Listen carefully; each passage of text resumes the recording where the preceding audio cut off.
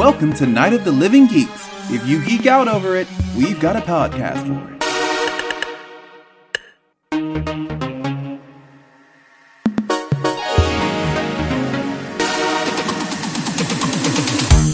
Hello everyone and welcome to a brand new episode of If Memory Serves here on the Night of the Living Geeks Network. My name is Taylor, and with me as he is every month when we wander back through the hazy halcyon halls of our memories growing up in the Bay Area in the 80s and 90s, this month he's the Seas Candy to my Russell Stover.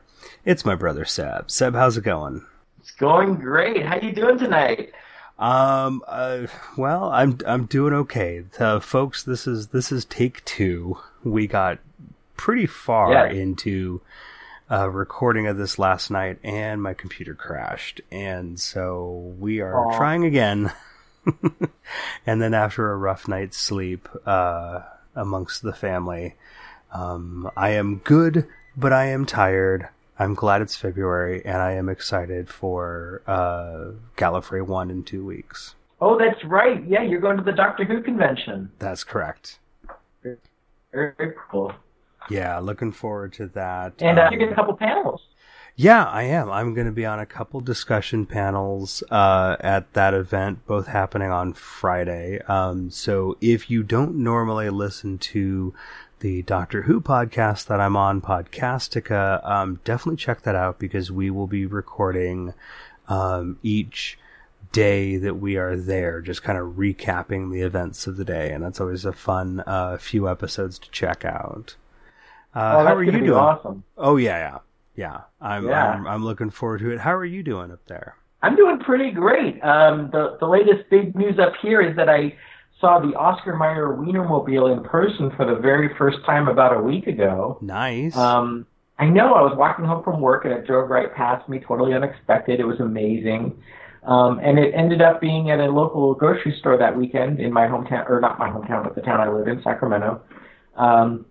Got to go see it, got to go inside and look around. It was really cool. There's a sunroof in the ceiling of the Wienermobile, but they don't call it a sunroof. They call it the bun roof. It was amazing. Oh, boy. So, yeah, I got a whole bunch of stickers and fun stuff, and it was all around a really good time. So neat. That's awesome. Yeah. I don't think I have ever seen the Wienermobile in person before myself. It's a pretty big wiener.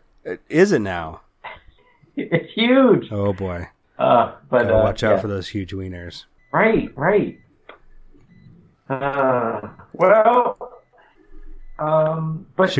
So I think we're getting a little bit of lag tonight with Seb's connection. So if we sound a little funny, bear with us. But let's take a look at what's been happening. Previously on If Memory Serves.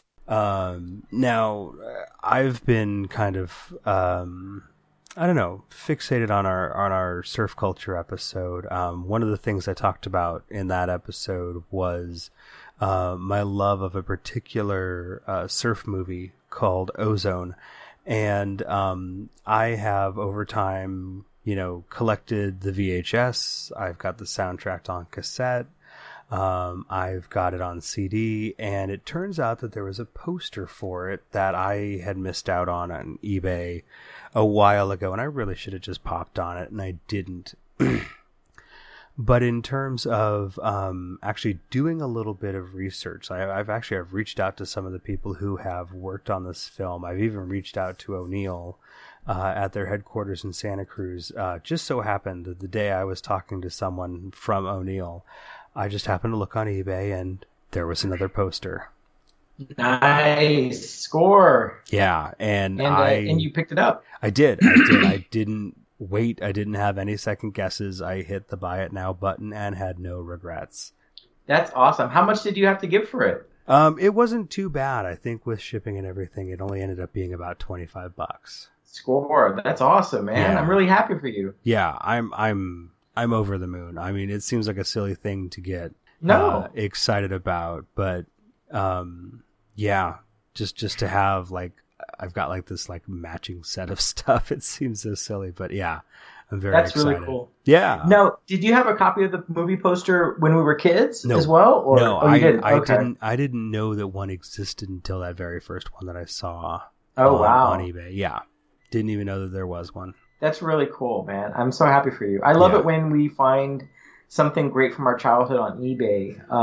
Maybe 2 months ago, I managed to purchase a postcard of our childhood toy store growing up, Kitty World, which I'm sure we'll probably do an episode. We talked about in previous episodes, and I'm sure we'll talk about more coming up. But that kind of reminds me of when you go this poster that you picked up. You know what I mean? So, definitely. That's awesome. Yeah. Yeah, it's fantastic. Well, I tell you what, let's take a look and see what is going on in the news. An ABC News Break brought to you by Budweiser Beer. Stay with us. The late edition is next. So January saw the Consumer Electronics Show happen down in Las Vegas, and amongst all the newness going on in the world, a company called Retro Champ is later this year going to be releasing a handheld console that plays not just the original Nintendo cartridges, but also the old Famicom cartridges. It literally has dual inputs. That's amazing. So basically it's a modern handheld video game device that you can insert the actual Nintendo video game cartridges from the 80s and 90s into it. Right. If I'm understanding it correctly. That's amazing, man. Yeah, that's exactly right. They say it's going to come out in June of this year. It's going to have a sticker of $80 on it, which it seems pretty reasonable. Mm-hmm. Looking at pictures of it being held, it's almost kind of like holding like an oversized, like 10-inch tablet. Okay. The graphics look really good. I mean, the color looks really good. They claim that it's got 35 hours of battery life. And we'll see if that actually pans out when somebody's sitting there playing Legend of Zelda or Contra for 35 hours. Right. I would be really fascinated to see what would happen if you had one of these devices and you plugged an NES cartridge into it using one of those old Game Genies that allowed you to like have infinite lives and whatnot. You know? Right? Yeah. That'd be pretty cool. I'd be curious to see if that works or not. Yeah, no kidding. So by all means, check out our show notes. We'll have links to all these stories and you can see what they're talking about there. Awesome. This next one I'm really excited about because one of the things that I lamented in our video game episode was that I can't play Duck Hunt. No one can play Duck Hunt on a modern TV. Right. It has something to do with the lights or the... It's the flicker rate. The flicker rate, that's right. Yeah. But a company called Hyperkin has created the Hyper Blaster HD that will allow their light gun, which looks very much like the original Nintendo light gun. Obviously, some differences because, hey, copyright. To work with it has to be the original Nintendo system, but you can play it on a modern TV. So all your Duck Hunts, your Hogan's Alleys, you'll be able to use them again. And I am so on board with this idea. That's going to be pretty cool. I must imagine Duck Hunt. Of course, you still have, as our faithful listeners know from listening to our video game episode, our original childhood NES and collection of cartridges at your place. And I've got to imagine that Duck Hunt, of all the titles, is the one that probably you haven't been able to play since our childhood. Pretty much, yeah. Yeah. Totally. Oh, that's going to be really exciting. Yeah, and they don't have a release date for it yet. They don't have a price tag for it yet, but I guarantee you that when it does come out, that is one of those things that is going to go on my list and be like, okay, birthday's coming up or whatever. I really want this. Oh, that's awesome, man. Yeah. Very cool. Yeah. Now, here's one that you're going to be pretty excited about, too.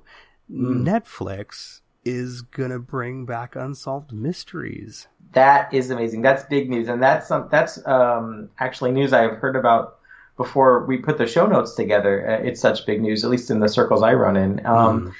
Totally intrigued, really interested to find out who the host is going to be, really interested to learn if they're going to try to use the original theme song music or new theme song music. And I think you heard something about basically what the kind of the formula is going to be, in the sense that it's going to try to recapture some of the types of mysteries examined by Robert Stack back in the 80s and 90s. It sounds like. Yeah, it definitely sounds like they're going to keep with that mixture of true crime and paranormal stuff. That's great, because it almost like the later seasons of the original Unsolved Mysteries, it seemed like they did less and less of the paranormal, and it became just like a clone of America's Most Wanted, which, hey, nothing against America's Most Wanted, but that's what you want to watch. Watch that. Don't watch Unsolved Mysteries. I want my Bigfoots and Loch Ness Monsters and little aliens and stuff mixed in with, unsolved murders and whatnot, Yeah, so exactly. Yeah, this is going to be great. Now, of course, I think I'm the only person that I know that doesn't actually have a subscription to Netflix and never has had one. Possibly. This might be the thing that pushes me over the edge. We'll have to see. So stay tuned, folks. Yeah. we may soon be reporting that Seb has finally gotten himself a Netflix account. Right. So talking about interesting other stuff that's kind of coming back, there is going to be, coming out in July of 2020, a new Ghostbusters film set in the original universe of the 1984 and 1989 films. Wow, this is really pretty big news. Now, did you see the reboot from 2 or 3 years ago that they did? You know what? I've got it DVR'd, and I've watched like a few minutes of it when it was airing. But I haven't had time to just go back and sit down and watch the whole thing. Yeah. I thought it was really good. It was really funny. It made me laugh a lot.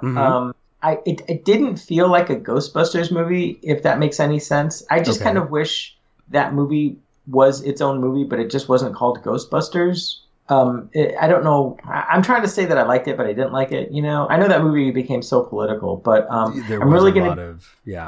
Yeah, but I'm really excited to see what this new movie is going to be like. Of course, the reboot from 2 or 3 years ago, it seems to me that like Rick Moranis didn't come back. It seemed like everybody else had a cameo in that movie that was still alive almost, And apparently Rick Moranis didn't want to have anything to do with it. So maybe, I would love to see him step back into the shoes of the character Louis Tully, if he would be willing and able to do it. I think that would be, for me, that would be the thing that would make this Ghostbusters movie just, automatically a win-win, Yeah.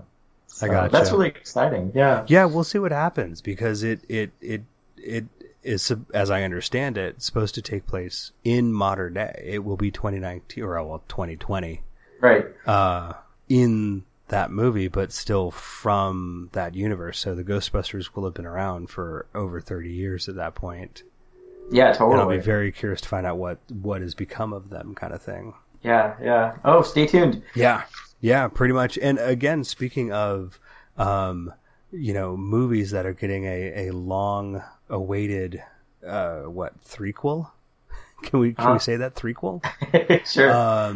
It sounds like, now I'm going to say, put some salt on this one before you consume it, but it sounds like Bill and Ted Face the Music could possibly see a Christmas 2019 release. Woo! This is really exciting. This is big stuff.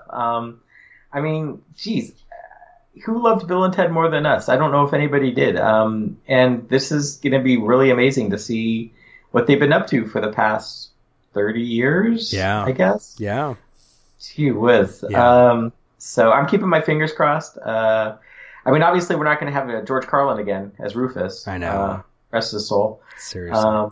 Yeah, I think this might be pretty interesting. I know. I'm excited, but at the same time, I've got a little bit of trepidation, because it was kind of like just, a comment being made at an event for a different movie. This wasn't like an official press release or anything. So yeah, I'm kind of like, I want to wait for something more official to come out. Can you imagine when that first trailer drops? Oh, geez. Yeah. Oh my God. I'm going to lose my mind.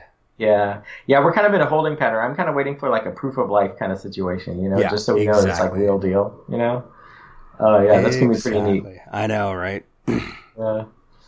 Well, I tell you what, This time on If Memory Serves. we are revisiting our celebrity childhood crushes, our part 2. Right. This is pretty big. I mean, this is basically the first episode we've done that's almost like a sequel to one that we've already done in the past. So That's right. That's are, kind are of we going to exciting. suffer from Yeah. a sophomore slump, or I don't know? I don't know. We'll find out, I guess. No, But I'll tell you um, this much. I think once we get through this, I don't think there's going to be a third version of this. I think next February we're going to have to come up with something else. I'm pretty tapped out. I've been scraping the bottom of the barrel. No offense to these lovely ladies that we're going to be talking about in honor of Valentine's Day tonight, but I'm right there with you. I totally agree. So we're going to make it count, folks. We're gonna bare our souls and our hearts to you tonight. No hold bars. We're gonna dive deep into the memories and emotions of two Californians and their adolescent crushes on celebrity icons from film, television, music, all sorts of different media. So This is going to be fun. All right. So now we both have 10 choices, it looks like. Yep. And would you like the honors of starting off? Sure. All right. Okay. So, if you had listened to our last Valentine's Day episode, we got to a point where I was kind of like, you know what, we've been talking for quite a while. I'm going to save this small handful for next year. And so this is where we're picking up with that. And my first one is actress Martha Plimpton from Goonies. Wow, this is amazing. Now, of course, everybody that's listening to this podcast, I'm sure, is very familiar and has seen the Goonies film at least once, if not more times. A cult classic, Richard Donner. Yep. Little kids looking for pirate treasure. Now, Martha Plimpton, she was one of the two female Goonies, along with Carrie Green. Mm-hmm. And I think this is a really interesting choice that you picked, because Carrie was sort of like the quote-unquote prettier of the two, and Martha was more the tomboy, it sounds like. Well, I'm kind of attracted to tomboys. Okay. Honestly. I mean, not necessarily in every case, in every instance, but I think on the whole, you know, even if you look back over some of my choices from last year, I mean, Punky Brewster, you know, total tomboy types. I mean, I honestly, even my wife, when I met her, a little bit of a tomboy. You know, she's not afraid to get scrappy. She's not afraid to, you know, use her hands and work on stuff. I guess it's a type I have. Now, it's really interesting. I never knew before, you know, doing research for tonight's episode. She's actually a Carradine. Her father is a Carradine. I think Keith Carradine of the Carradine famous acting dynasties. So Yeah. That's kind of no interesting. idea. Now, I'm not sure how recently you've last seen the Goonies or how well you remember it, but for me, it's really kind of a trip, because if you remember the very beginning of the movie, we all kind of get introduced to all of the different characters. Mm-hmm. And the very first time we see Martha Plimpton in the Goonies, she's doing something really strange that even to this day I can't understand. There's apparently there's a huge, it almost looks like a hot tub, and she has her head dunked in it like she's dunking for apples. Huh. And then she pulls her head out and she's holding a crab. And like in her mouth or in her hands? No, like in her hand. And I can't understand. Was she like looking for a crab in a hot tub, or is she trying to figure out how long she can hold her breath? Is it a suicide attempt? I don't know, folks. If anybody listening out there knows the Goonies, knows the scene I'm talking about, very beginning of the movie, Martha Plimpton, what's going on with the crab in the hot tub? Please let us know. Let us know on iTunes, or let us know on Twitter. Let us know on Tinder, whatever. I don't care. But anyway, I digress. Fair. I honestly, I don't know. I don't remember that scene at all. And it has been a very long time since I've seen Goonies, although it was on like Turner Classic Movies or something. Was it? Wait, it's never been on Turner Classic Movies. What's the other one I'm thinking of? IFC. Oh, yeah. Okay, I can see it being on IFC. Oh, I would love it to see it on Turner Classic Movies. Oh, my God. Well, that's the thing now. We're old enough that, you know, these are classics. Man, I would dig up Robert Osborne for that intro. Oh, my goodness gracious. Right. Wow. Great choice, though. Coming out of the gate pretty strong there on that one. I try to. What's your first? All right. Well, ladies and gentlemen, my first celebrity crush for the 2019 Valentine's Day episode is Mary Ann Summers, a.k.a. Dawn Wells from Gilligan's Island. Very nice. Gotta love me some Mary Ann. A classic character from a classic television staple. Of course, Mary Ann, the girl next door, the girl that would bake you a coconut pie on a marooned, shipwrecked island. But now wait a sec, Seb. This is an 80s and 90s podcast. Gilligan's Island came out in the 60s. Why is she on the list? This is true. Well, it's because you and I were children of TV syndication and reruns. That's right, we were. I'm guessing probably Turner Broadcasting System maybe is where we watched a lot of, or Nick at Night maybe? Probably a mix of both. I mean, I'm Right. pretty sure Nick at Night had it on. I know for sure TBS would air like blocks of Gilligan's Island. Yeah, totally. So yes, that is definitely where a lot of this, and we were raised by folks who loved this stuff from the 60s. And so we saw stuff like this. We saw stuff like Rowan and Martin's Laugh-In and the Donna Reed show. And so our 80s and 90s did have a lot of 50s and 60s in it. That's for sure. And I know Ginger, played by Tina Louise, is sort of like supposed to be like the super pretty person on the island. But, you know, I just really had a thing for Mary Ann. I don't know, you know? No, I totally get it. I think a lot of people did. Do you have any childhood memories of Gilligan's Island? Oh, gosh, plenty. I don't even know where to start. There's so many. I mean, Giant Spider, for some reason. Giant Spider comes to mind. Giant Spider, right? Yeah. Gosh. I remember there was like, wasn't there like a TV movie where like the Harlem Globetrotters crash landed on the island and they all hung out or something like that? Yeah, there was definitely that.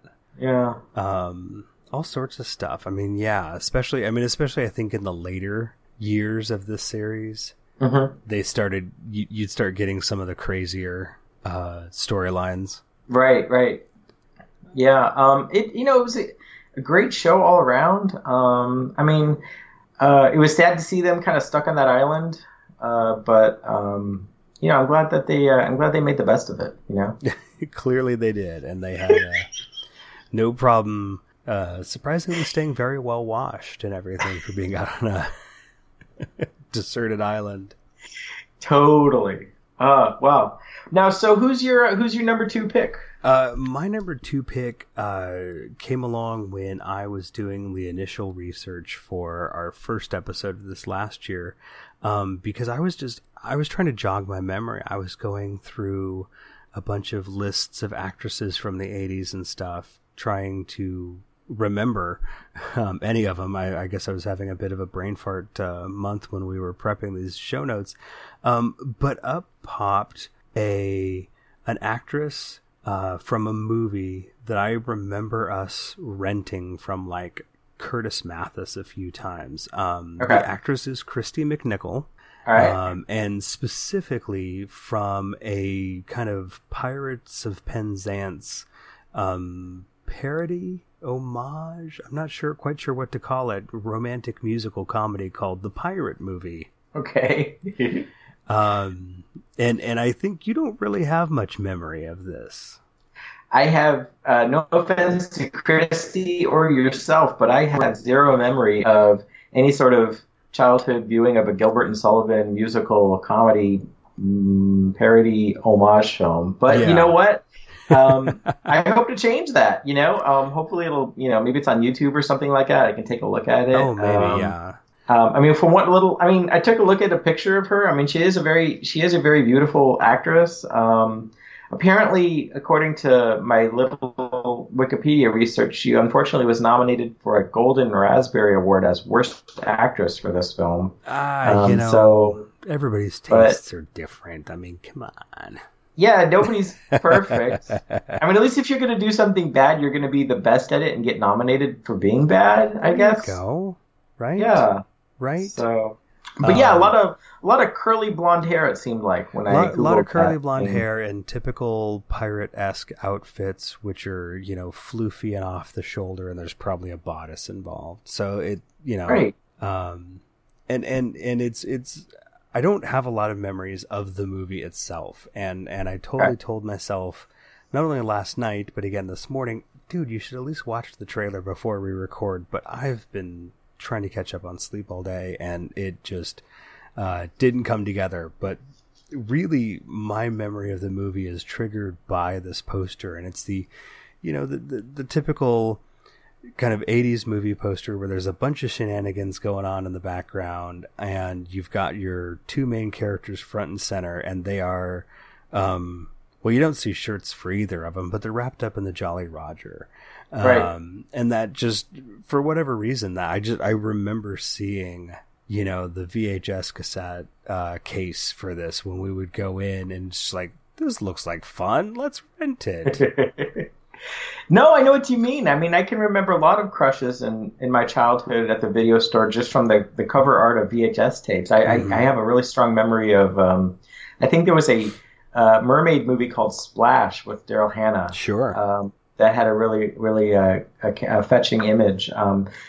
So yeah, no, good choice. Did Christy McNichols, did she play like a pirate captain of a pirate ship, like going around capturing stuff? If I remember correctly, she was the I think the daughter of a captain, and they were going after like treasure that like her dad had tucked away somewhere. Okay. All right. Well, yeah. And of course, you know, hijinks and musicals ensue. Hijinks and musicals do ensue. Oh, I'm gonna have to take a look at this. Yeah, I'm gonna have to find a way to revisit this one and see just how many other memories get jogged. Oh, okay, cool. All right, what's your number 2? Well, my number 2 pick for this Valentine's is the character Carrie, played by Sally Field in Smokey and the Bandit. Oh, yes. Legendary 1977 epic blockbuster film starring Burt Reynolds, Jerry Reed, and the famous Jackie Gleason. Yep. And you know, this movie was just so seminal for me as a kid growing up because it was the, you know, it was the predecessor of things like Dukes of Hazzard and Cannonball Run. And as a child, I really kind of gravitated to the thought conveyed by this film that the type of vehicle a person drove matched their personality. Mm-hmm. So, okay. For instance, if a person drove a truck, that they were good. If a person drove a motorcycle, they were bad. And if you drove a police car, that meant you had no sense of humor, really. And as a child, that made it was very, very simple and made pretty good sense at the time. Jerry Reed. I remember seeing Jerry Reed as a kid in an animated form on a cartoon episode of Scooby-Doo, like as a guest star. Yeah. Which as a kid, I was like, okay, this guy's in Scooby-Doo and Smokey and the Bandit. This guy is, whoever he is, he's the most important person in my life right now. But Sally Field, I mean, what a talent, Oscar-winning actress. Yeah. You know, I think she was dating Burt Reynolds at the time of the filming, so the on-air chemistry, on-screen chemistry was just, you know, electric, and all around it was just such a fun experience. When I had my 40th birthday not too long ago, when I turned 40, Turner Classic Movies had a Burt Reynolds marathon that night, and Smokey and the Bandit was on, so I got to kind of treat myself a little bit to that. So that was a fun time. Now, yeah. I'm taking it you two have childhood memories of Smokey and the Bandit. Oh, of course. Yeah. No, I mean, that's one of those movies that we saw a lot. I mean, it's kind of tough to go wrong. Well, I mean, I guess you can mess it up, but you basically have a movie that is just one big car chase. But Smokey and the Bandit, they got the formula right. I mean, they do it so well. And I mean, even just the very opening moments of it, and you know, they're starting up the truck, and you got the diesel engine going, and you letting off the air brakes and everything, and it kind of starts rolling out. That just, first time I saw that after not having seen that movie for a long time, brought back so many memories. And Sally Field is a huge part of the charm and the sass and the, you know, I remember as a kid watching this movie and going, why are we getting this love story in the middle of this car chase? Right. You know, because that's not what I was focused on. As a kid, I'm like, I want to see more of these cop cars crash. I want to. Yeah, less smooching, more crashing. Right. Yeah. But you know, as an adult, you know, I see it. I kind of get the whole picture of it. Now, I got to tell you, this is a really weird postscript. I don't know if you've ever heard this before, apparently Jackie Gleason, who famously plays the Smokey in Smokey and the Bandit, his third wife wrote an unpublished memoir in which she claims that in the early 1970s, Jackie Gleason came home to their home one day and was visibly shaken. Yes, I think I know where you're going with this story. And it's a documented fact that Jackie Gleason had a real big interest in UFOs. Yes, I was hoping you were going here. And he was also a really close friend of President Nixon. Yeah. And according to Jackie Gleason's wife, President Nixon arranged for him to visit Homestead Air Force Base in Florida and view little dead alien extraterrestrial bodies that had been recovered from a UFO crash. Mm-hmm. And it kind of wigged him out a little bit. And who knows if it's true or not? It's a great story, and I just love the fact that maybe when Jackie's on the set of Smoking the Bandit, in the back of his mind, he's thinking, I'm just a couple hundred miles away from where I saw those aliens a couple years ago. So that would have taken that movie in a whole other direction, I think. Yes, it really would. There would have been a whole other chase going on. Yeah, totally, right? Yeah. Oh, good stuff. Yeah. Good stuff. No, that's fantastic, and that's a great story. In fact, if I could take a moment right here, I'd actually like to shout out a fantastic podcast who has gone so far as to say, hey, I'm going to make a point of checking out your podcasts, and I want to give a shout out to the Astonishing Legends podcast. Ooh. They're fantastic, and some of the research they do for their topics. They've had I think they had a 4-part series on the Sallie House in Kansas, which has got some just legitimately spine-tingling EVPs that they've captured. Wow. Enough to, as I'm listening, my hair is standing on end kind of thing. And they are currently doing a multi-part series on something called the Betz Sphere. BETZ. Wow. It was something I had never heard about, but after their first episode, they actually reached out to a member of the Betz family, and so now they're getting the real, the inside story, and they're getting access to stuff that nobody's had access to in over 40 years, which is just, it's amazing stuff to listen to. And every time that they drop an episode, I'm like, I've got to listen to that one first. And so one of the guys followed us back, followed Podcastica, followed me, and I was like, dude, thanks. I'm like, that's really nice. He's like, I want to check out what you guys are doing. I'm like, all right, cool. So that's awesome. Waving a hand at the Astonishing Legends podcast. I want everyone else to go and check them out when you got some time. So while we're on the topic of strangeness. Now, was the Sallie house the Sally Field house? No, I don't believe it was. Different Sally. Different Sally. I think this was SALLIE. Okay, I gotcha. Okay. Very so nice. Who's number 3 on your list? Number 3 for me is a professional surfer from the 80s and 90s, Wendy Botha. South African born. She was world champ in 87, 89, 91, 92, all kind of in that peak surf culture window for us. Again, someone who is kind of has, and I mean this merely in descriptive purposes because I feel like someone's going to get offended when I say this, kind of boyish or tomboyish looks. Okay. It's one of those things where in doing this research and kind of looking at some old photographs, I actually was kind of really surprised because it kind of pictures of her from that era look a lot like pictures of my wife when she was, younger. And I was like, whoa, okay. Clearly there's, I didn't expect to kind of see that similarity between the two, but maybe there was something I was thinking of when she and I first met 20 years ago. Oh, that's interesting. Yeah. Now, how was she in the Ozone surfing movie you saw as a kid, or how did you know about her when you were a kid? Just surf magazines. Surf magazines? Oh. Yeah, and okay. I don't know if you remember, but there were surfer trading cards. Oh, were there really? Did you have any? There were, yeah. I had a bunch. Really? Yeah. Oh, wow. Yeah, I remember. That's pretty cool. Yeah. Interesting. And then I suppose the only other point worth noting, because, you know, I'm probably about 14 at this point, 13, 14 at this point. She actually did do a spread for Australian Playboy. Oh, another kind of magazine. Yes. Oh, I see. I see.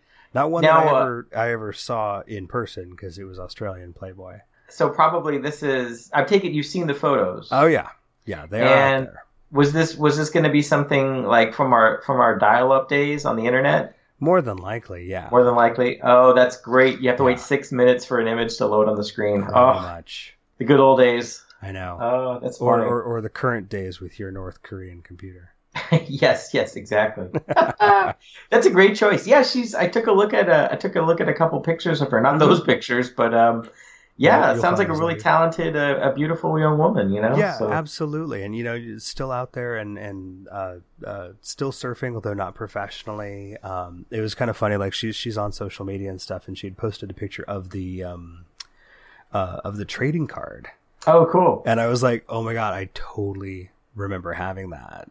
That's awesome. Kind of thing. Yeah, it was very cool. Very cool. Yeah. What about you? What's your number 3? My number 3 pick is Velma Dinkley from Scooby-Doo. Nice. Yeah. Nice. You cannot go wrong with Velma. Yeah. And you know what? I mean, it's kind of like going back to the whole Marianne Ginger thing, because of course, you know, Daphne is kind of like Ginger, the pretty one, and then Marianne and Velma, they're like maybe the more like girl next door kind of thing going Absolutely. on. But I don't know. I just had a real thing for Velma growing up as a kid, watching Scooby-Doo, which, I mean, you and I watched a ton of Scooby-Doo, I'd have to imagine. Oh, yeah. I would imagine, at least of like the classic series of Scooby-Doo, we've probably seen all of them. Am I the only person that's ever wondered what Scooby snacks tasted like? Because I always assumed they tasted like a peanut butter kind of flavored candy or something. You know, I suppose I wondered about it too. It's funny because we got like when we go camping, we'll grab like little snack packs of stuff for the kids, and there's ones that's a Scooby-Doo Scooby snack one, and it's just graham crackers. Oh, it's just graham crackers? Just graham crackers shaped like little bones. I always wondered what cartoon foods tasted like. For some reason, I always thought that like Bugs Bunny's carrots would taste like Cheetos, which obviously carrots have nothing to do with Cheetos, but in my mind... I would eat more carrots if they tasted like Cheetos, though, that's for sure. Now, how did you feel about Scrappy-Doo? On the whole, I was fine with Scrappy-Doo. I mean, I didn't see him as like a Cousin Oliver or anything. Yeah. He didn't seem useless. They seemed to have their own adventures. There were times where I'm like, okay, you know, puppy power again, you know, but I didn't, you know. You didn't hate him. No, I didn't hate him. Yeah, I'm really proud of you. That's a bold statement. It seems like it's really popular to just dump on Scrappy these days. I can't think of anybody else that like doesn't want to like put a bullet in his head. That's really, really big of you. Well, okay, yeah. But were you more of a Velma man than a Daphne man yourself? Oh, definitely. Were you really? Yeah. Oh, yeah. Okay. Yeah. Okay. You know, glasses, brunettes, the pencil skirt, the knee highs. Right. Mary Jane shoes. You're right. Yeah. I mean, look, all I can say is that, you know, in this day and age, there are some amazing Velma cosplayers out there. Look that up when you got a chance, because it's some good eye candy. What do you think? Do you think there's probably a greater proportion of Velma cosplayers than Daphne cosplayers?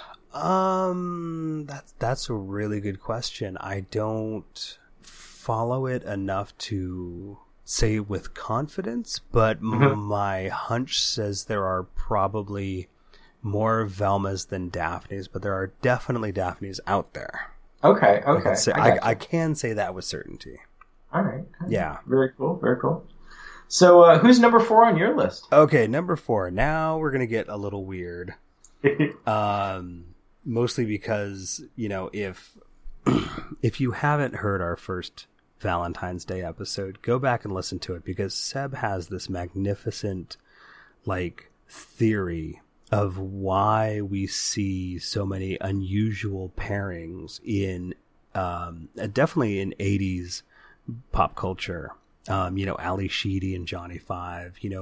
We got robots. We've got Leah Thompson kind of getting fresh with a anthropomorphic duck. Yeah, with Howard the Duck. So this next choice falls into that category, and it is Tiffany Brissett, who played Vicky on Small Wonder. Wow, Small Wonder, of course, the famous television show or infamous television show about a family and the android daughter created by the dad of the family. I guess is the best way to say it. I'm still not quite clear on why they had to create another kid. They had plenty of kids. Yeah, I know, but it's like, and then they had to kind of hide the fact that she was a robot from like the kooky neighbors. Yep. Kind of thing going on. And she was dressed like they dressed her like she was a Victorian doll almost. Yeah. Which kind of added to the weird factor a little bit. Yeah, and I think as an adult looking back, there is kind of looking at that outfit and how they chose to dress her and go, okay, yeah, that is kind of weird.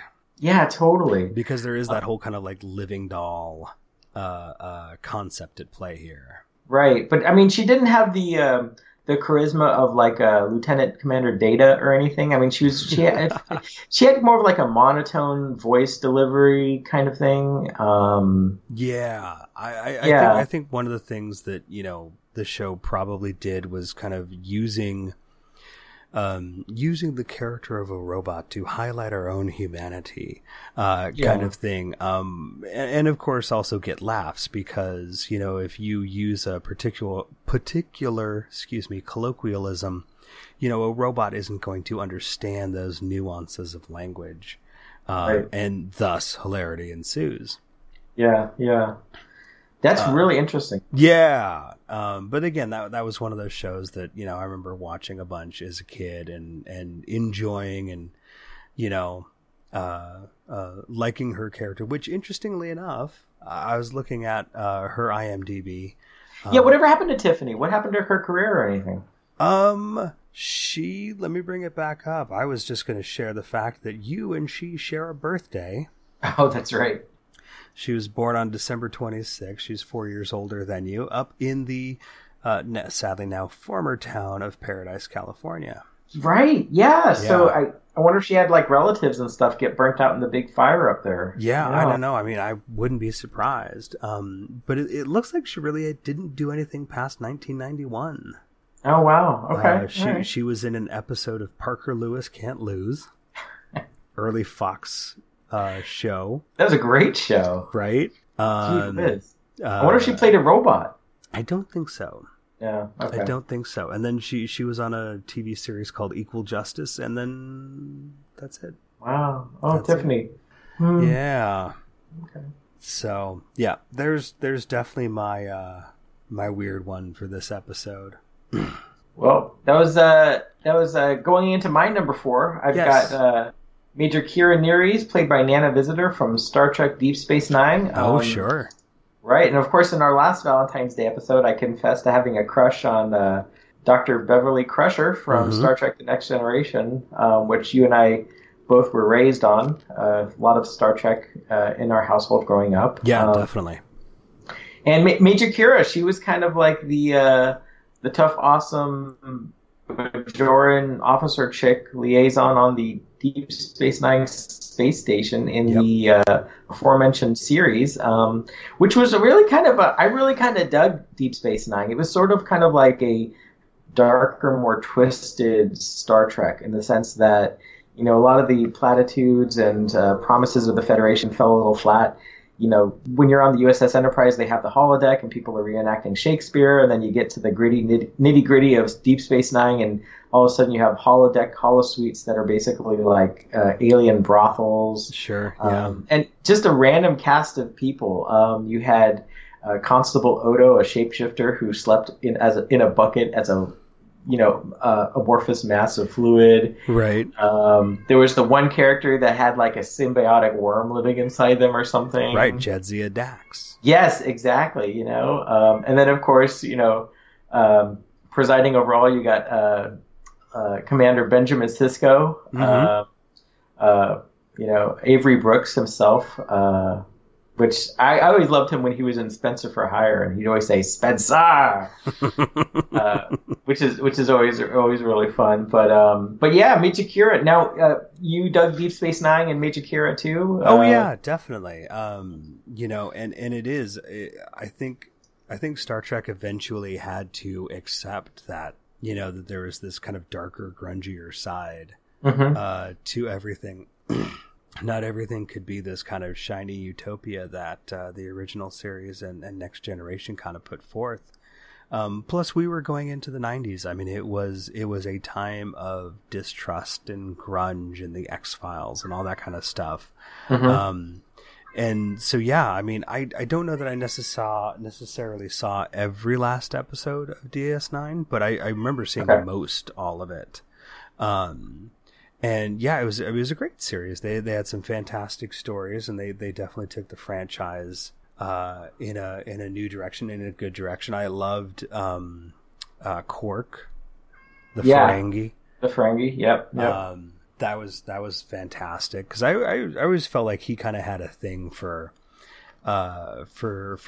Major Kira, and there was always this thing where you could kind of what was it, like tease Ferengi by like tickling them behind the ears kind of thing. And yeah, totally. I don't know. I random Star Trek things I remember at this point.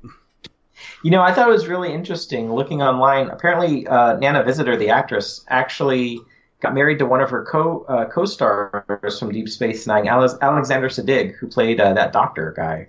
That was his actual name, that doctor guy. Yes. Commander Doctor Guy. And apparently she herself was actually honored by having a small asteroid named after her by an astronomer back in 2001. Which is no kind kidding. Cool That's well, cool. I thought. Right on. Yeah, totally. Yeah. Nice. So who's next on your Valentine's Day list? Oh, let's see. We're down to 5 now. Almost the halfway point here. My number 5, and the last of the holdovers from last year, is Leslie Ann Warren, who played Miss Scarlet in Clue. Yeah. Woo! Great choice. Thank you.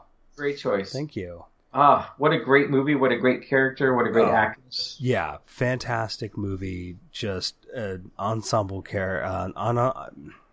Let me start that over, because clearly I'm tired and I've got a cough drop in my mouth. An ensemble cast to be envied. Oh, so much talent in this movie. Christopher Lloyd, Madeline Kahn, Eileen Brennan, Tim Curry. Yep. I mean, gee, wizards, Miss Scarlet, she was great. She was a real looker. And I always felt that's a big part of it, obviously. I always felt that the movie Clue was sort of like the spiritual child of the movie Murder by Death from the 70s that we've talked about in a previous episode. Oh, sure, I can see that. Yeah, Murder by Death is such a good movie, too. If you haven't checked that out, folks, put that on your homework. Right. People locked in a spooky mansion, but it's a comedy and people get murdered. I mean, good stuff. And they both had Eileen Brennan in it, which is kind of interesting. That's right. Totally. Now, Clue had 3 different endings almost, basically. Yeah. The film did. Yeah. Right. And I think, I'm not sure, but I think the one ending that was the real ending, Leslie Ann Warren was actually the murderer, or murderess, I guess. I think. But if you are a faithful listener, know the truth, please let us know. Please reach out to us and let us know. I know you'd think we would have time to rewatch all these movies that we reference in a month. I wish I had that kind of time. Didn't Christopher Lloyd was always trying to get into her pants during the film, it felt like. Yeah. Yeah. In terms of characters, yeah. His character definitely kind of had a thing for Miss Scarlet. Totally. Good times. Good choice. Yeah, I mean, it's tough to go wrong with, a sassy firebrand of a, redhead in a green gown that's off the shoulder. I mean... Again with the off the shoulder. Yeah, I must have a thing for shoulders, I guess. I guess so, and tomboys. I'm getting a picture here. Shoulders, okay, this is tomboys. This is shoulders and tomboys. Yeah. There's some odd psychoanalyzing going on right now. This is excellent. We're really getting somewhere, folks. This is awesome. I don't know where we're getting, but all right. All right, who's next on your list? Number 5 on my Valentine's list is the actress Sheryl Lee, who portrayed Laura Palmer in the Twin Peaks cult television series, the brainchild of David Lynch, the mad genius. And, of course, last year in our Valentine's Day episode, you chose one of your choices as another actress in Twin Peaks. That's right. So I only felt it was turnaround is fair play, and decided to go with this one. Of course, you and I were big fans of the original run of the series back in 1990? 90 and 91, 91. Totally fun show, bizarre show, addicting show, really. Which is funny because when I've got the box set of the original series, and I go back and I watch it now, and it's such a soap opera. Oh, it's a total soap opera. It is a total soap opera, but it's just this bizarre, off-the-wall, it revels in its weirdness.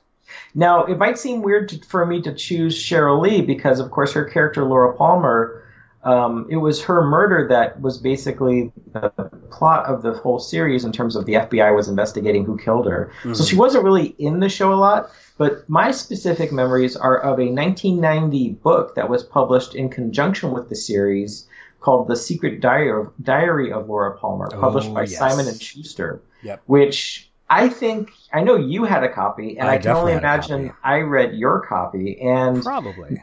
Let's see, 1990, I'm about 12 years old. I'm just getting off of things like DuckTales and cartoon shows like Disney's The Gummy Bears. And all of a sudden, what falls in my lap but my big brother's copy of The Secret Diary of Laura Palmer, which by 2019 standards might be only as racy as a movie you might see on the Lifetime channel. But to a 12-year-old in 1990, this was, gosh darn it, the raunchiest thing I have ever read in my life up to that point. It is definitely a very raunchy book. Oh my goodness. So and was this like your sexual awakening? Do I want to know? I don't think I'm old enough to have a sexual awakening yet. I don't think I've gotten to that point yet. But all right, ladies, just understand, Seb is single. But I guess what I'm trying to say is, this book. I mean, there were bookstores across America that refused to sell it because it was considered so raunchy. And one thing that blew my mind doing some research tonight, or in preparation for this episode, is that an audiobook version of this publication, narrated by Sheryl Lee, the actress that played Laura Palmer, was actually released back in 2017. Oh, no which kidding. Blew my mind, because it's like, where have I been, and why didn't I purchase or download this thing 2 years ago, basically? Well, you don't have a smartphone. Well, this is true. I do have a not very smartphone. It's kind of dumb. But what are you going to get? My cell phone was manufactured in North Korea, so, But now you remember this book as well, I take it. Oh yeah. I definitely remember it. And it was basically kind of a setup because it was sort of like not necessarily a novelization of the TV show, but almost like a prequel. I mean, because obviously I would it's almost... the diary written by the person that gets murdered before the show even starts. So I would almost call it a supplemental. Supplemental, right. Granted, the events of the book take place before the series takes place, so it's a prequel in that sense. Okay. But I think the idea was to kind of flesh out, as it were, Laura Palmer's character, kind of giving some background that they didn't have time to address in the show. Emphasis on flesh when you say flesh out. Yeah. Good stuff though. Good stuff. Totally. Was she in the 2017 continuation? Continuation on Showtime? It definitely wasn't a reboot. No, she was in it. Oh, was she really? Yeah, she was in it. I'm not even going to attempt to explain what happens. So was she like playing a ghost of herself? Or? No, she was playing herself. Oh, maybe she didn't die. Maybe I've never seen it, so who knows? It's David Lynch. It's David Lynch. There's That's all you need to dreams. say. There's timelines. It gets weird. Timelines. Gets weird. I didn't really love the continuation. Oh yeah, okay. I watched it all. Yeah. But when it was all said and done, I was like, I just want to go back to my 1990 Twin Peaks. Yeah. And live there. I was a lot happier with just that. Totally. I used to have the theme song on my iPod, and on days going to work when it was like incredibly foggy, I'd always put it on, and it just kind of fit. Yeah, I could see that for sure. Yeah. Yeah, it's classic music. So here we are over the hump, now with your number 6 pick of our Valentine's list. We did it. We Who's made up it next? past the point where we lost our episode last night. Yes. We're now going to talk about. We're not going to have new content. So we're now going to have. That's right. So almost the rest of my list. It became all 90s alternative act people. Like I went like music. Yeah, like music, because I realized I'm like, oh, I did just TV and movies and cartoons. For this last one, I'm like, I never looked at music outside of, I think, Tiffany. So my number 6 is Kay Hanley, who is the lead singer for the 90s alternative band Letters to Cleo. Okay. Letters to Cleo did a song that I got really familiar with called Here and Now. The music video for it, I'll have a link to in the show notes if you want to familiarize yourself with it.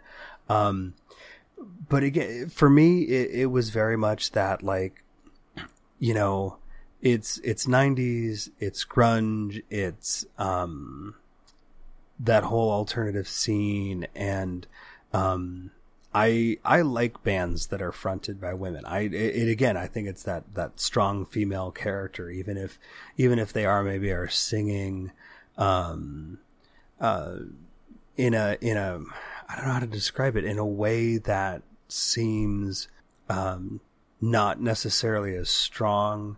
I mean, look, you got to be strong to get up on stage and to sing in front of people. I'm not going to say that, you know, you're not, but you know, the content or the style or whatever might almost seem, a little childish at times.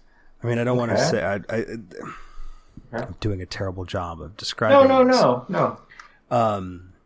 But there's, I don't know, there's maybe an innocence to it. A lot of this Gen X 90s alternative music was this, people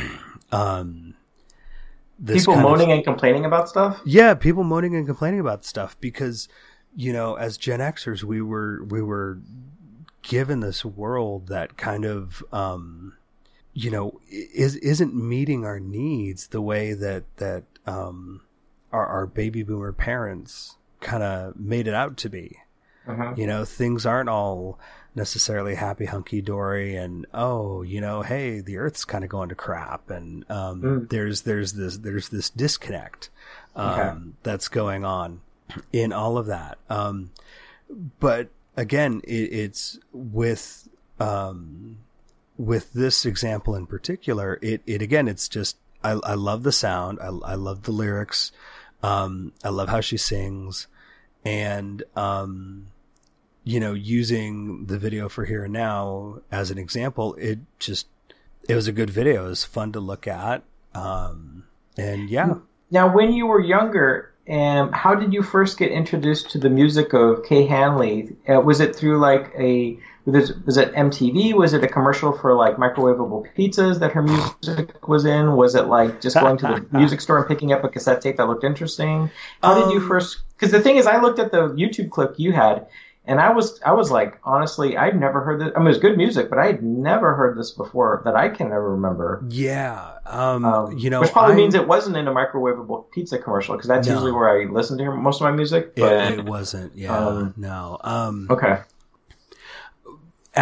In this era, in like the 90 to 90, let's say 5 era, which is basically all of high school for me.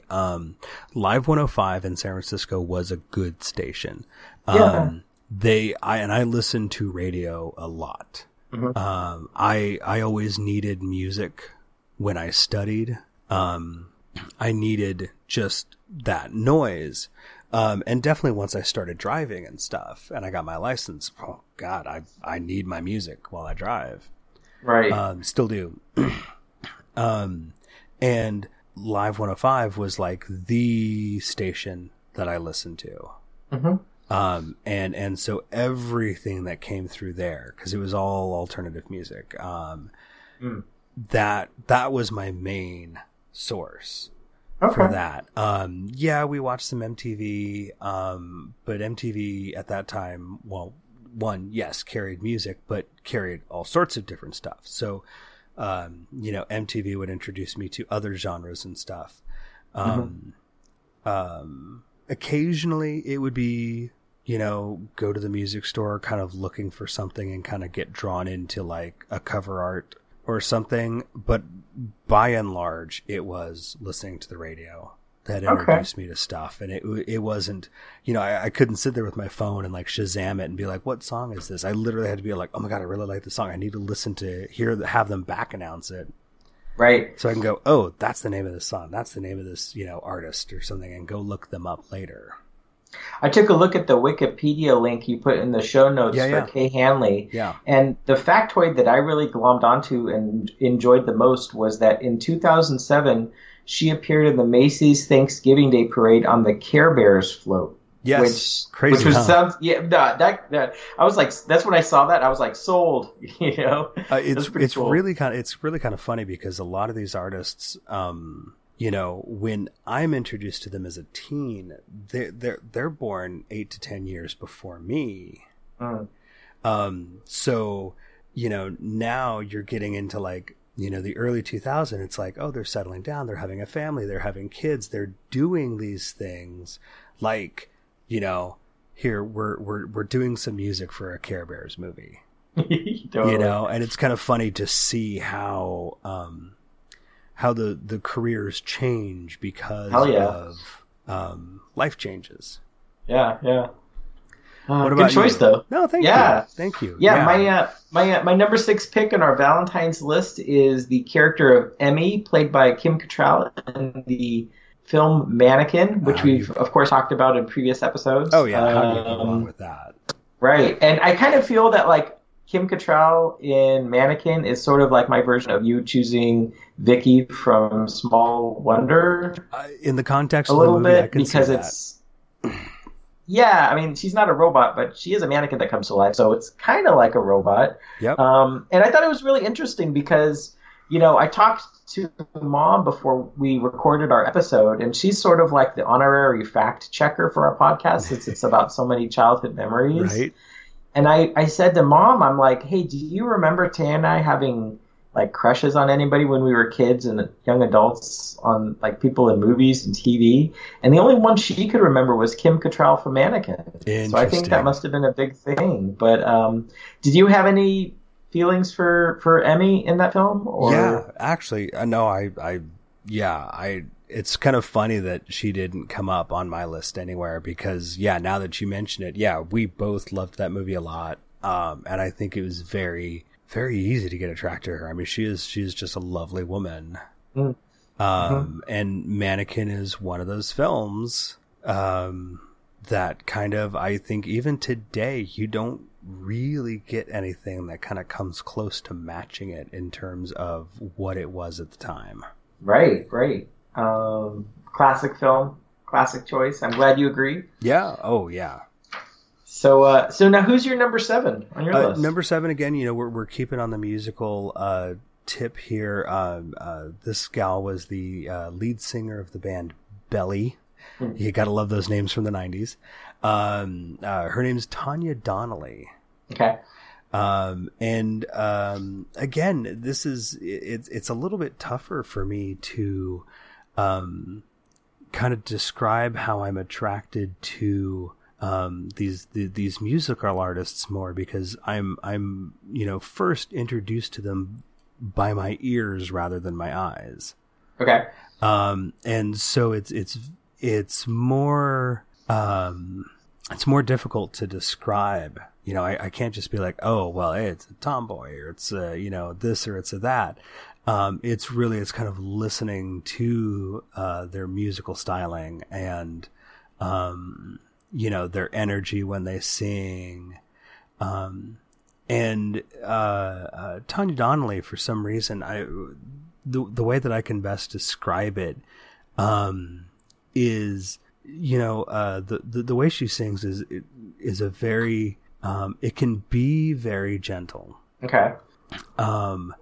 But you can tell that underneath, and not too far underneath, there is a strength and a passion and an aggression that's kind of under there. Okay. And the only other analogy that I can kind of come at to try and describe that is it's like seeing someone and kind of literally judging them by the cover and being like, oh, you're just, fragile or innocent.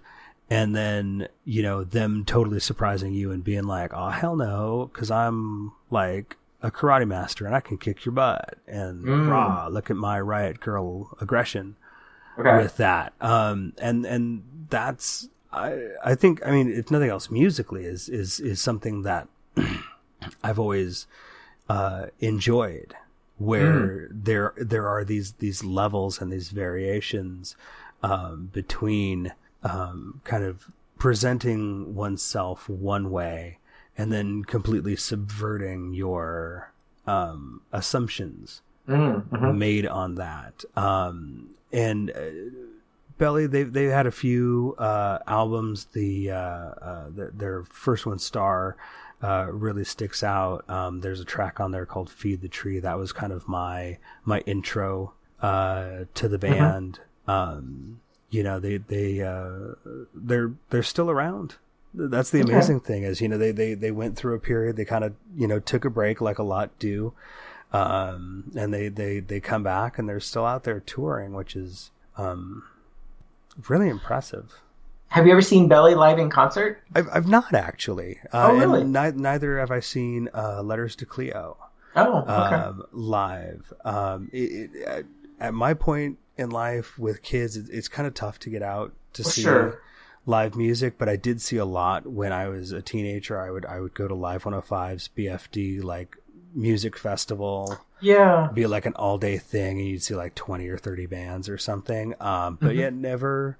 I've seen a lot of bands. Yeah. Haven't seen Belly. Haven't seen Letters to Cleo. Have seen a couple of the other ones on my list, but not these. And the other thing that I'm noticing, because I'm bringing up the Wikipedia, is just to pull any references. Is strangely actually a lot of these artists are coming out of New England, and I don't know what it is about them in that region that I'm like, I really like their music. Yeah, I saw a lot of New Englanders these days. Yeah. And interesting. And it's, everybody thinks, grunge in Seattle and the Pacific Northwest, but a number of these really, really strong artists kind of came out of New England. It's clam chowder grunge. That's exactly what it is. It's clam chowder grunge. It is. Thank you. There you go. There you go. All right. What's your next one? My next one is the actress Christine McGlade, aka Moose, from the Canadian cult television kids show You Can't Do That on Television. Oh my gosh! Which we watched a lot of on Nickelodeon. Absolutely. Introduce the world to slime. And that's what I'm saying.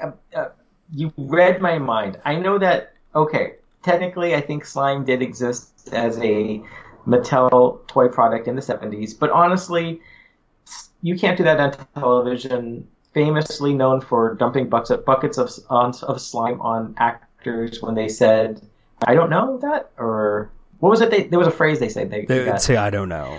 It was like, I don't know. It was basically like, okay, let me back up. You Can't Do That on Television was a predominantly child actor led comedy variety show almost.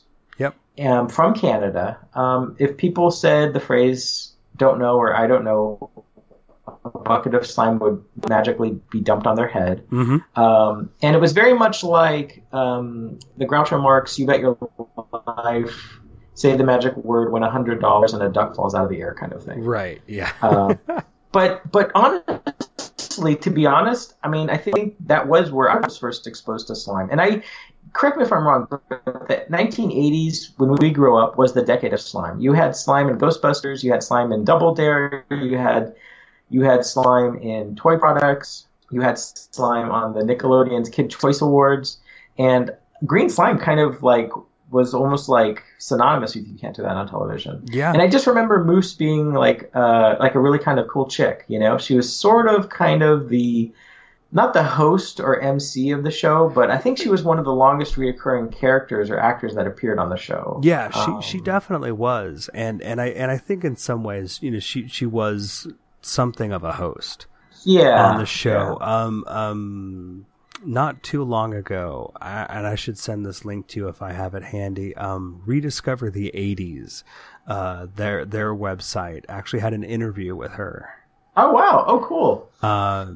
And kind of looking back at that show and her involvement in it, and she really hasn't done much in the way of acting outside of that, from what I recall. From what I read, she landed the role without even intending to audition or be an actor. Mm-hmm. She really just kind of fell into it. There's a comically large article on Wikipedia about a portion in her run on that show when her trademark brown hair, she actually cut it short and dyed it like a punk thing, but for continuity's sake, producers made her continue to wear a brown wig over that hair. Oh, interesting.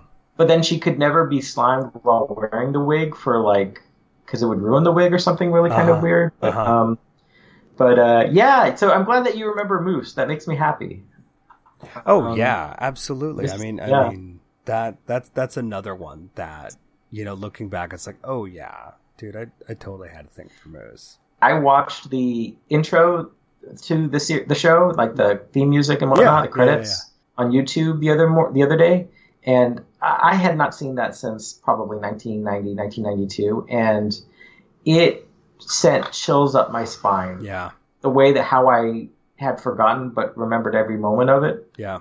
And it had me wigging out. I was just like, it was crazy. If you haven't seen the opening credits lately, try to check it out on YouTube and let me know what you think. It's pretty impressive. It really is in many circles. It is kind of like the unsung hero inspiration for a lot of things that came out of that era, and a lot of things that became synonymous with Nickelodeon. Isn't You Can't Do That on Television where Alanis Morissette came from? Yes, she did appear on that show at least once, if not a few times. Yeah. And I gotta say, now that I think about it, if there is a show from our childhood that I would love to see get like a DVD box set release. Oh, You Can't Do That on Television? I'd love to have that. Yeah. That would be awesome. Totally. Do you remember there was like a gross chef named Barth? Barth or something? Yeah. I heard that. Yeah. Oh, God. One of the I think only 2 adult actors. Yeah, I know, cast. Right? Yeah. Yeah. Oh, so good. It's so fantastic. Good. Oh, good memories. Good memories. So, man, who's next up on your list? Another musical act. Yes, again, actually coming out of New England yet again. Juliana Hatfield. I don't know if related to those Hatfields with the McCoys or not. I have no proof of that. But again, another strong female singer-songwriter. A bit of a redhead for what that's worth, because that does kind of get my attention. But again, with other musical acts, kind of heard them before I saw them. Okay. And yeah, just again, really enjoy that. Something that I've kind of really liked about the music of that era that I don't think we get today, which is why probably most of what I listen to is still music from that era, is you do get this kind of nice mix of both acoustic and electric guitar in what they create. And the Juliana Hatfield 3 as a band, much the same way. And that again, I think the more I think about it, kind of speaks into what I was talking about with Tanya Donnelly, where you've got this this gentility mixed with this underlying kind of aggression or passion in the music. So you've got this gentler acoustic guitar, but then you've got, kind of the angry electric guitar or bass guitar, playing opposite it. And I'm kind of just pulling these ideas out of my head as I talk about them, as it's all kind of coming to me. But yeah, again, she just kind of mixed in with all the other, acts. She's a very, popular song that, the Juliana Hatfield 3 put out called My Sister. Okay. It's probably one of the first songs, and that's one of the things about grunge for me in this era is it was the first time that I really heard a lot of swearing in music, but not to make a big deal out of it. Like, rap will swear to make a big deal out of it. Rap will swear to be like, I'm saying this because I'm tough. Okay. A lot of this was a lot of, the alternative music. It was just used because that was the right word. Okay. The song My Sister is she's talking about her sister and how, she's amazing and she's cool and she looks up to her. And then like the very next verse is like, I miss my sister. She's such a bitch. And kind of talking about just how much she annoys the crap out of her, kind of stuff. And again, it's this dichotomy, going on the whole way through. And it's just like, as a 13-year-old, as a 14-year-old, sure, I swore. But to just have it so just casual, it's just like, there's no big deal. Okay. Yeah. Okay. I'm using swear words, but whatever, we all do, kind of thing. I looked at the Wikipedia entry you put in the show notes, yeah. And the thing that sold me on your choice, Juliana Hatfield, was that she appeared as a lunch lady in an episode of The Adventures of Pete and Pete. Did she really? Now you remember The Adventures of Pete and Pete? I totally remember The Adventures of Pete and Pete. The Adventure, I think also Nickelodeon. Yep. And it was probably one of the best loved. I don't even know. It was a cult classic. It was a comedy. It was a show about two brothers growing up in a very kind of surreal town. Yep.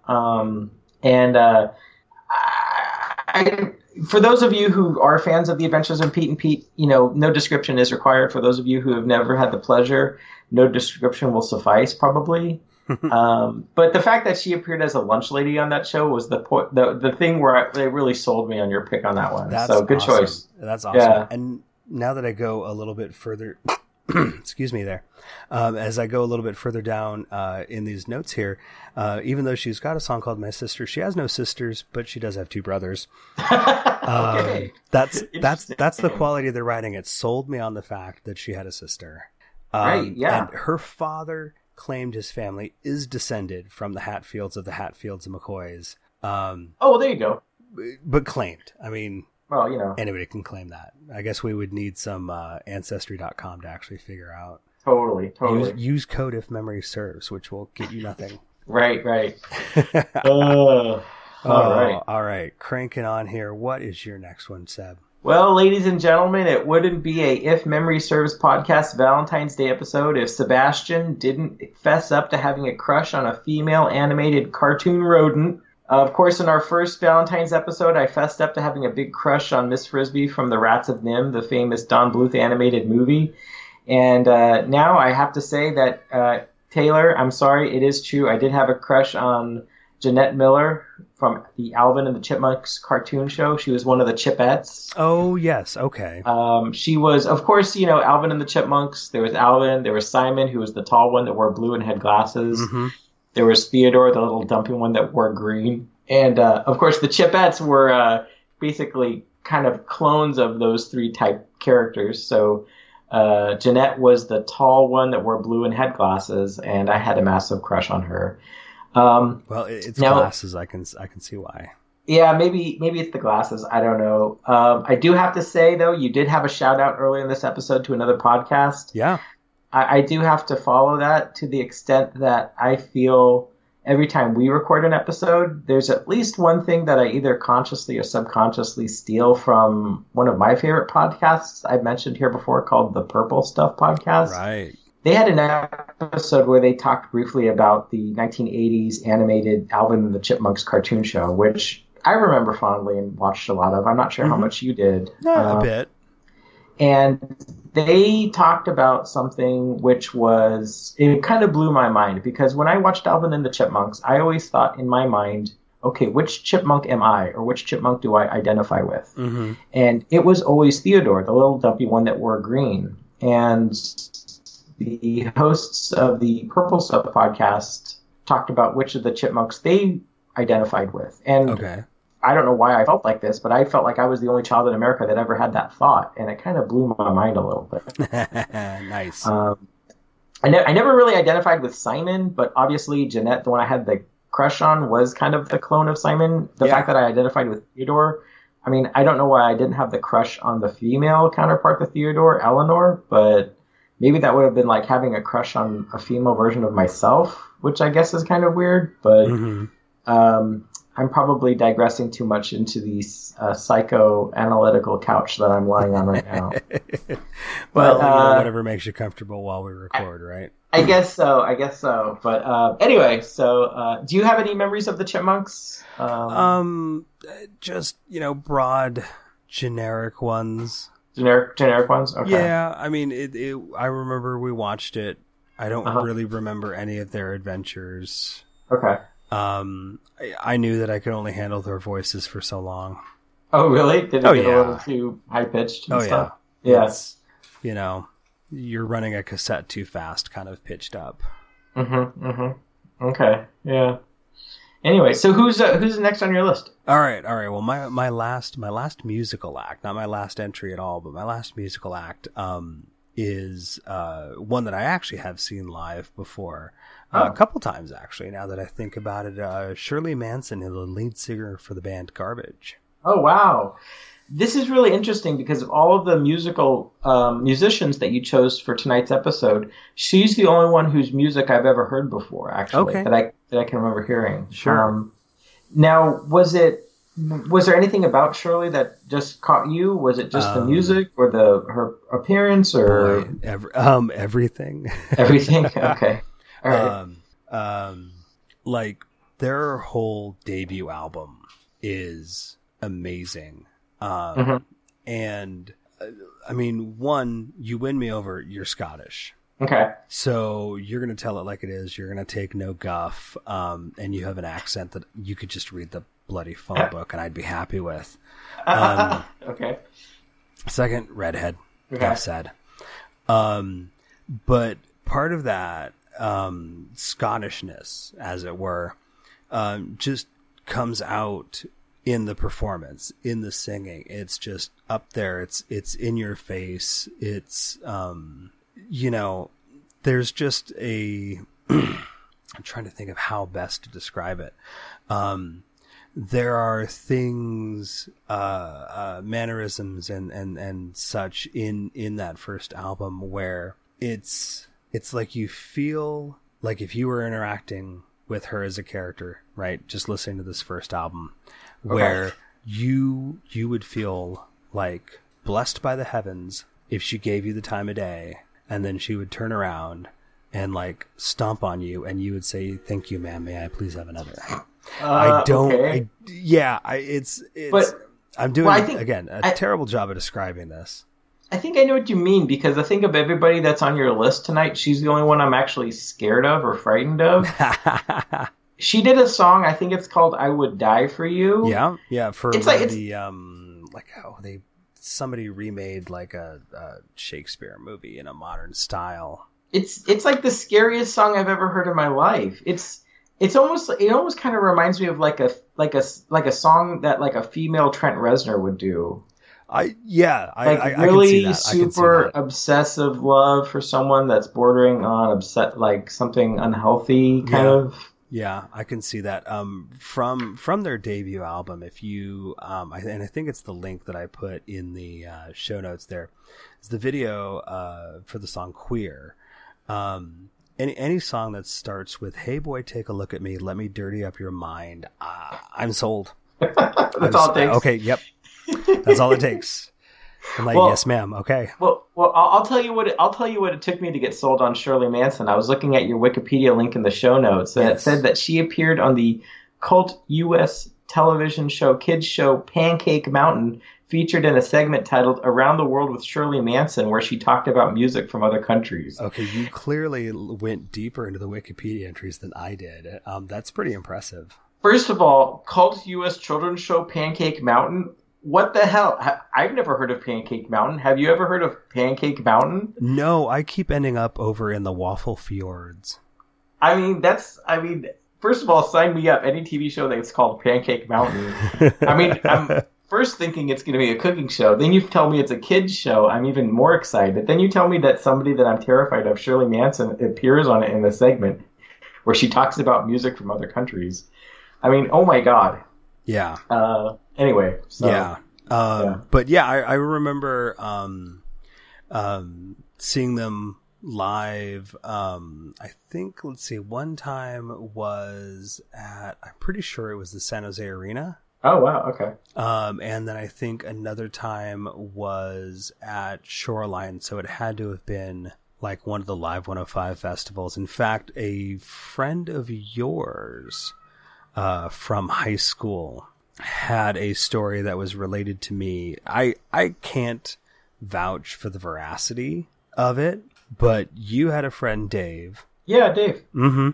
Who was at that concert. Now, I remember leaving a little early, like before like the show had completely finished. Shoreline can be horrible to try and get out of if everybody's leaving all at once. So it's like I left before like the encore or something. Mm-hmm. And so a few days later, he comes to me and he's like, dude, I totally ran into the band after the show. Oh, right? This is what he claims. And, he just describes being kind of, awestruck and everything because, here's this band that we just came to see. And saying, oh yeah, really, really enjoyed the show and really like your music. And she's, was like, oh, thanks. And he's like, and she gave me a kiss. And it's tough for me to go, that was amazing, because at the same time, he always struck me as somebody who would want to tell that like story of one-upsmanship. So I put it out there as a story that I'm sure he believes was true. I'm not sure that I believe it was true. Okay. Just throwing that out there. It's like Chunk in Goonies when he was talking about the time Michael Jackson wanted to come over to his house and use the bathroom. That's right, because that's kind of creepily something Michael Jackson might have done.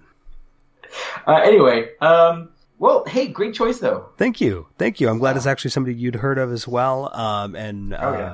By all means, what is your penultimate choice? Yes, my number 9 on the If Memory Serves Valentine's Day episode podcast list, Magenta Divine, a.k.a. Kim Taylor from Rough Guide. Rough Guide, the famous or not so famous cult BBC Two British television travel show. I'm not sure anything on BBC Two has ever been referred to as cult, but let's run with that. Probably. Actually, you know what? Let's take this moment and listen to a brief little audio clip from Magenta. Why don't we? Okay. Now, everyone knows that Italian men are supposed to have the best-looking faces and the cutest-looking bottoms in the entire world. So I'm going to go into this cafe and completely at random just find a perfect specimen of Italian manhood. And yes, I think I'll pick this one. Now look, he's very hunky, he's got a lovely body, beautiful smile. He's perfect, in fact. But there probably is one major problem.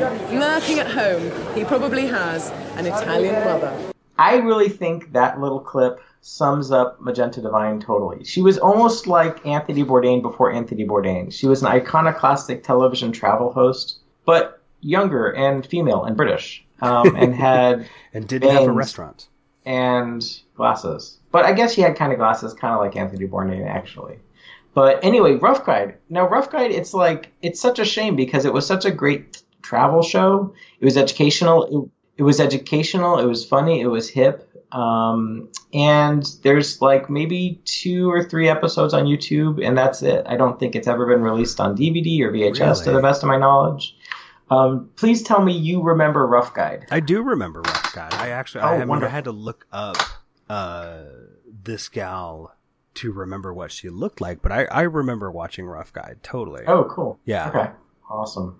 Yeah. But yeah, I don't know. She was just awesome and really cool. And yeah, if you've never had a chance to see any of this show, I'm not sure how much it's held up, but I mean, I think travel shows are interesting. I think a 30-year-old travel show might be doubly interesting because the past is almost like a foreign country in and of itself. Very true. Yeah, I don't know. Very true. That's a good way of putting it, and it's, you know, I think it's worth my time to go back and you know, find an old episode of Rough Guide and kind of remind myself why we liked it so much. Totally. So now, this being our last Valentine's Day episode, this is your last pick. I'm really excited to hear who it's going to be. It's probably going to be a big one, I would imagine. Well, you know, I kind of put the list in no particular order, so maybe it's not. But when it hit me that I was like, oh, wait a second, I haven't put this person on the list. How did I not do that? It was a crime to admit her. Exactly. But it's Allison Hannigan from Buffy the Vampire Slayer and a bunch of other stuff. That's a super solid choice. Oh, yeah. Totally. And I was a big Buffy the Vampire Slayer fan back. You were a huge Buffy guy. Yeah, I really, really was. Totally. I enjoyed that show more than I'm probably willing to admit now. Mm-hmm. But I mean, Allison Hannigan, I mean, started off as, you know, nerdy, bookish, again, redhead, you know, turns into this super powerful, like, badass witch. Mm-hmm. Also has the amazing Doppelganger episode where there's, like, evil Willow. And again, you know, you think about it like I was talking about with Shirley Manson. It's like, evil Willow, yep, okay. I will follow you to my doom. Okay, sure. Yep. Was it like the famous episode of Star Trek where there was an evil Spock, but they made him evil was he just had a goatee? Well, she didn't have a goatee. Okay. But you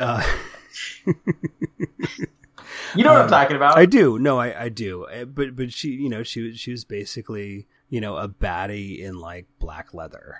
Oh, I gotcha. Okay. And it was just like, oh, okay. I'm used to you wearing like, you know, overalls and, you know, cardigan sweaters, and, you know, now here's this, and it's like, oh, hi, hello. Did you follow any of her other stuff, like How I Met Your Mother, or like the other shows she did? Or yeah, actually, I didn't get into like How I Met Your Mother when it again, it was something I came to like in syndication. Oh yeah, okay. One of those things is like, there's nothing on TV. Well, here's this show, and you know they're showing it for the next 3 hours, so I can just put this on. Right. And yeah, no, she's great in that. You know, obviously the American Pie movies. Mm-hmm. There's that. I found it really kind of funny. I feel like my superpower as a parent is to recognize voice talent in cartoons that my kids watch. Okay. And go, oh, wait a second. I think that's the same person who does the voice for this character on that show. And then go to like IMDb and look it up and go, oh, I was right. Now, you know, I'm going to say something, and I don't know how you're going to feel about it. So you might want to cut it out of this episode if you don't feel it's appropriate. Well, can I finish my thought first? Oh, I'm sorry. That's okay.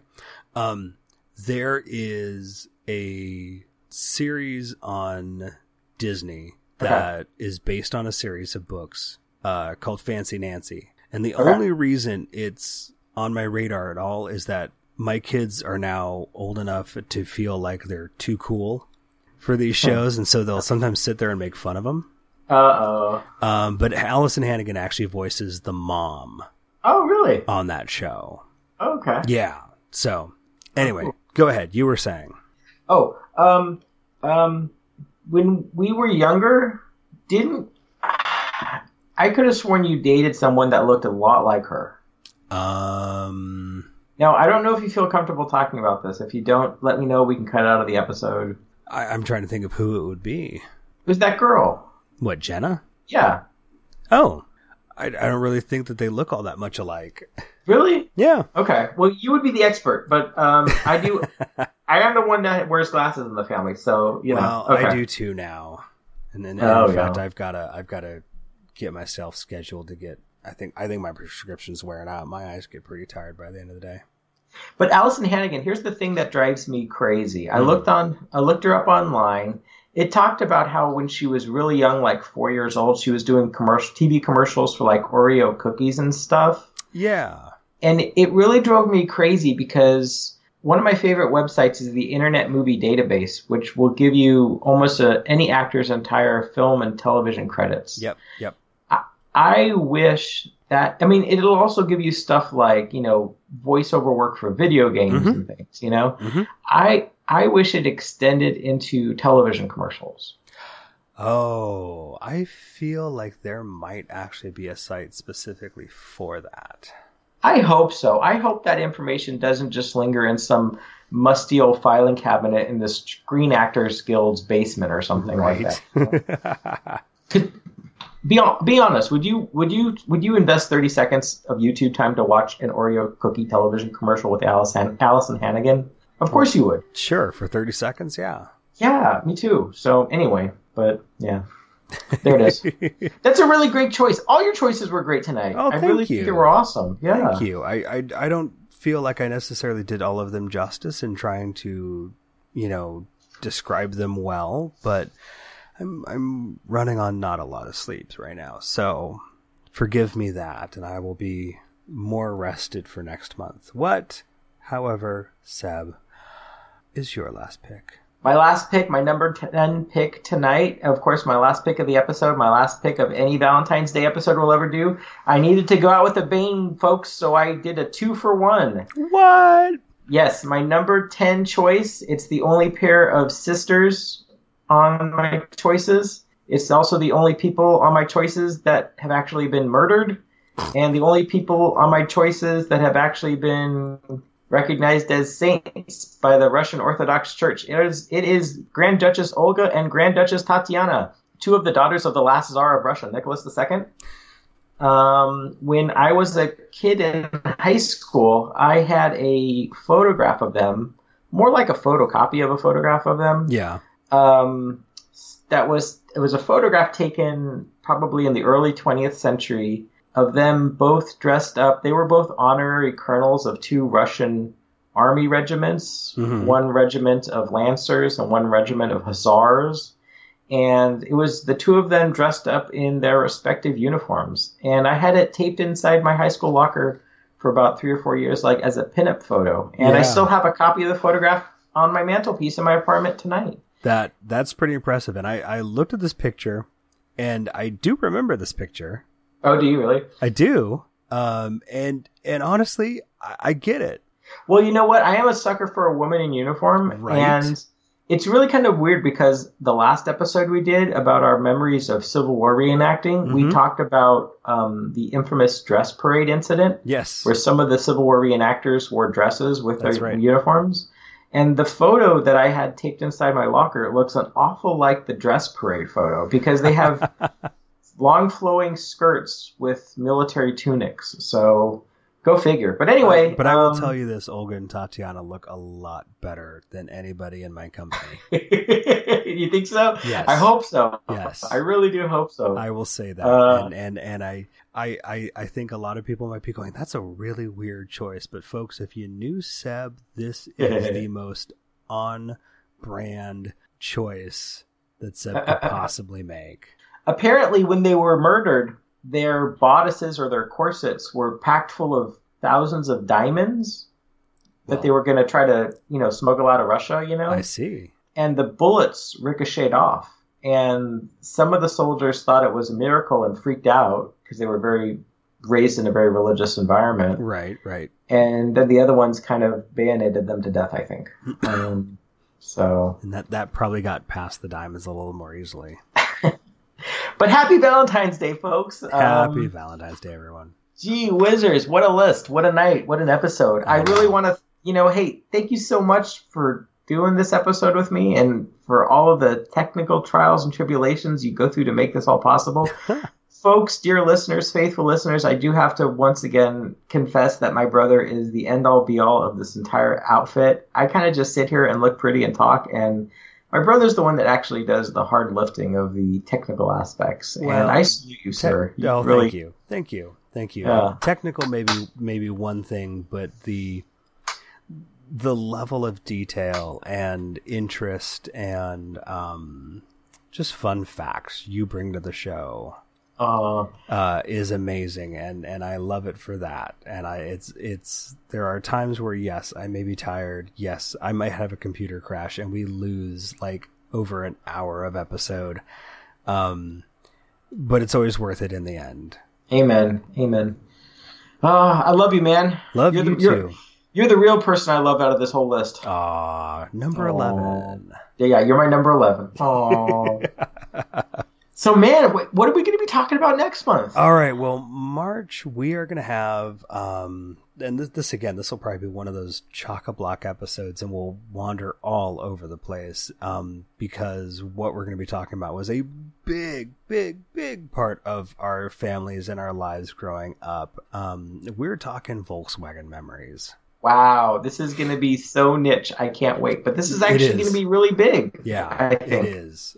We were a big Volkswagen family growing up, and it kind of permeated every part of our lives for a good long time. So there will be lots to talk about. Very much. I'm looking forward to it.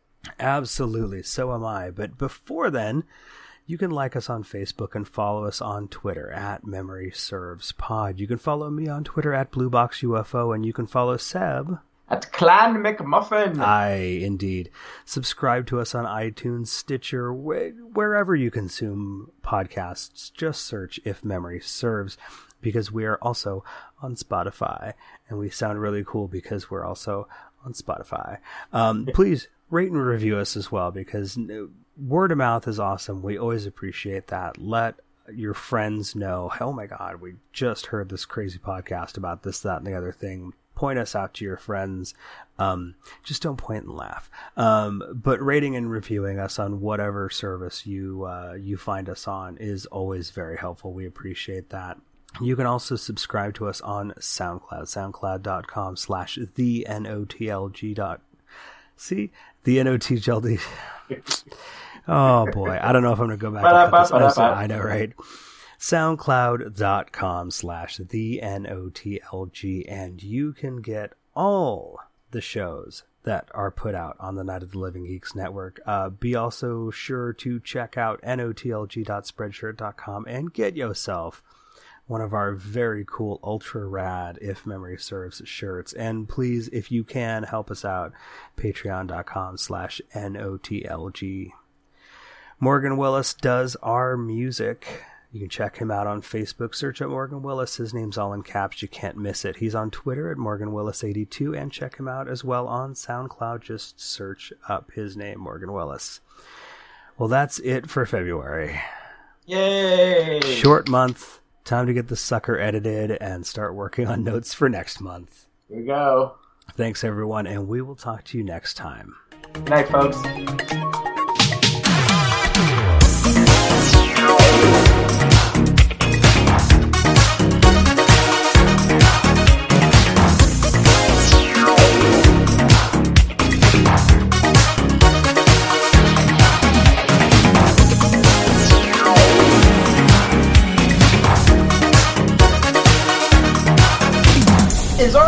Is our podcast on Tinder? No. Okay, just checking. Do I want to ask if you are? No. Yeah, I don't even have a smartphone. Yeah, don't you need a smartphone? Good point. You have to swipe right. That's right. I don't even know what that means. Yeah, no swiping, swiper.